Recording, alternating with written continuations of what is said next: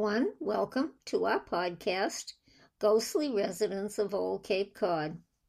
This podcast is about the Dillingham House from one of our very early podcasts. We started podcasting in January of 2023, although some of my research was done late in 2022. I found this version on the net and thought it gave us another perspective of this particular home. It has since been sold and is now a private residence, so we have no way of contacting the owner to ask them if they have any ghosts. As customary, I will venture to add a few of my own sources, if they have anything to say. Now, quoting from this TV Chronicle, let's begin, shall we? Originally aired October 28th, 2001, and it was updated January 5th, 2011. Quote, Ghostly Homes of Cape Cod airs tonight on HGTV.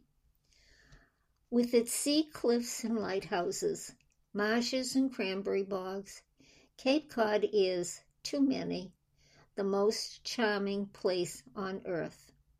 But the Cape has another, more haunting distinction. Some of its residents have spurned the idea of leaving, even after death. It is those who linger who will be the focus tonight when Ghostly Homes of Cape Cod airs on HGTV, the Home and Garden Television Network. 6 Cape homes will be featured, brought to the attention of producers by author and entities expert Mark Jasper. Jasper is the author of Haunted Inns of New England and the soon-to-be-published Haunted Cape Cod and the Islands. A former home service employee, Jasper became interested in the spirit world in 1996, when he moved to Sandwich from Worcester. Quote, We moved in the middle of January, Jasper says, when there was 2 feet of snow and the ground was too frozen to install cable TV. So I went through all the boxes of books I'd brought and ended up reading one I'd gotten as a gift in high school, but never read. A book about ghosts. Now they have a title in here, Searching for Ghosts, but it's not highlighted or outlined or underlined or anything. So I tried to research this title, but came up with a children's book. So publication dates have to be in the 90s. The children's book, I think, was published in maybe 2010 or 11, but it didn't coordinate. So it was another rabbit hole. Sorry. Jasper found the idea of invisible housemates nothing less than captivating, and soon began cruising bookstores trying to find a listing of local ghosts. What I really hoped to find was a book that specialized in inns that were located close to me, so I could stay in one and maybe experience something, he says. When he couldn't find a book on local ghosts, Jasper jokingly told an employee at Titcom's bookshop that he guessed he'd have to write his own.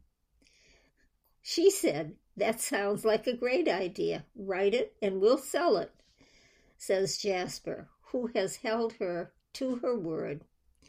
But finding locals who would share their ghost stories was no easy task.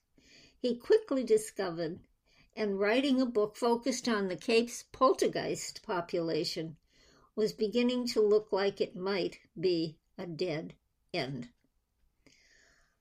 It was very awkward, calling inns and saying, Do you have a ghost?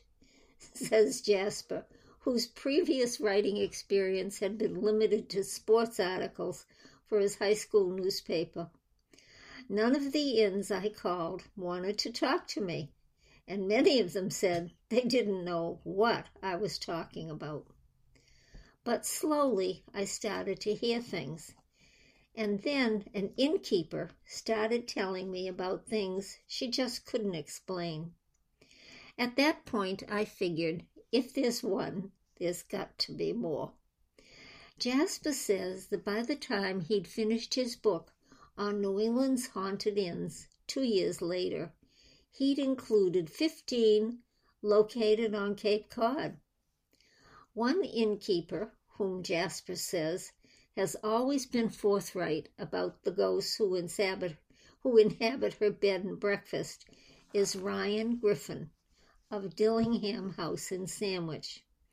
For the past 2 years, Griffin and Gert Rausch, R-A-U-S-C-H, have owned the 3-story house built sometime between 1650 and 1700 and moved from Tupper Road to Main Street.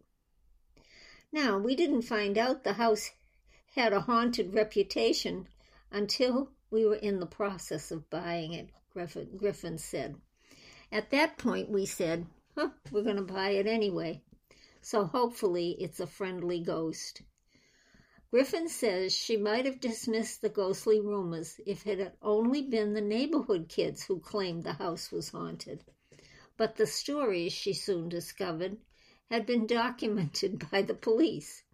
Stories of latches lifting, running footsteps, rocking chairs moving, and lights and motion detectors going on and off during periods when the house was vacant.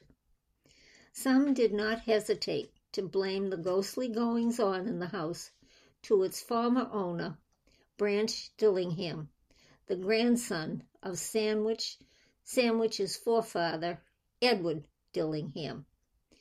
Now here they've tucked a little history of the Dillingham House. According to the town's archives, Branch took his own life in 1813. Within 3 weeks, his wife died of mysterious causes, leaving behind the 9 Dillingham children. The children were left alone in the house all of that long, harsh winter. Some accounts say that the children grew to adulthood, but their childhood spirits returned to the house.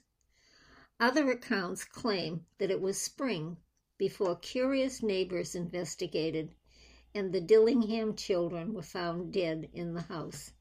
That's just one report. There have been several. Reports of apparitions of young children running through the house have become common over the years, as well as stories of an apparition of a middle-aged man on the 3rd floor. Knocking and strange footsteps are frequently reported by guests, though Griffin has yet to experience any supernatural manifestations unless, of course, you consider the strange odors. I think I'm oblivious to the sounds because I'm here all the time, says Griffin, who lives in a renovated barn on the property. But I've experienced some really unusual odors that I couldn't identify. Very sudden and strong odors that come and then leave just as suddenly. I'm afraid that's the most unusual thing I've experienced here. But recently a guest asked Griffin what she was doing on the 3rd floor at 3 o'clock in the morning. She asked me what I was doing up there making all that noise. She said, "Were you ironing or something?" Griffin says she didn't know that I don't live here, and I was asleep at 3 in the morning in my own bedroom. No one was on the 3rd floor. So that is the story of the Dillingham House from another source. And I'm going to stop there because we do this in 2 parts, and the next part has my own comments in it. So stay tuned. Don't go away.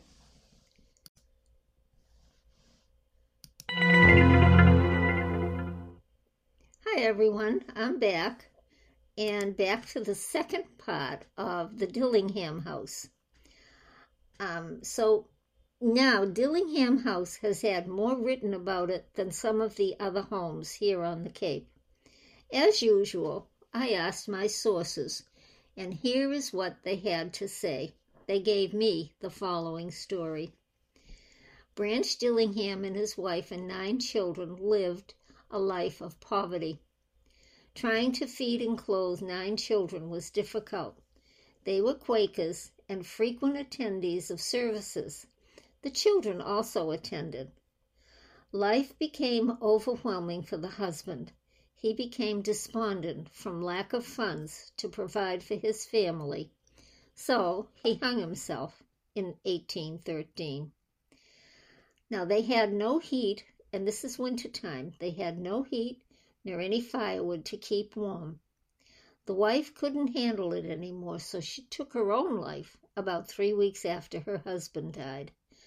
The children buried both of them in the backyard and tried to stay alive, but some of the younger ones died. The Quakers, when they found out about the tragedies, took the rest of the children in and separated them to different families. Now, I told you there are different endings to this story, and that's another one. Do they come back to haunt the home?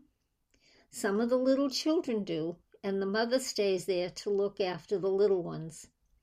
Branch still lives in the house and is heard frequently moving around on the 3rd floor. Well, there you have the story of the Dillingham House. And again, some of those stories do conflict. But we hope you've enjoyed this podcast. And here's my tagline for the podcast. This podcast and all of our podcasts are created on Spotify for podcasters.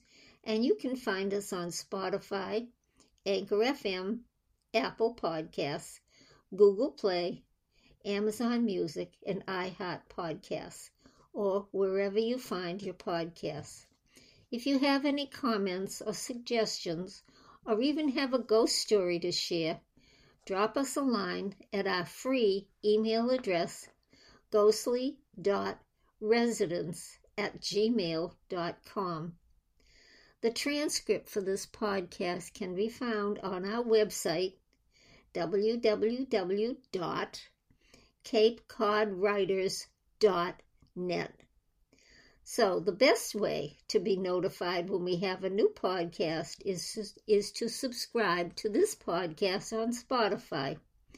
Thanks for listening. We look forward to hearing from you.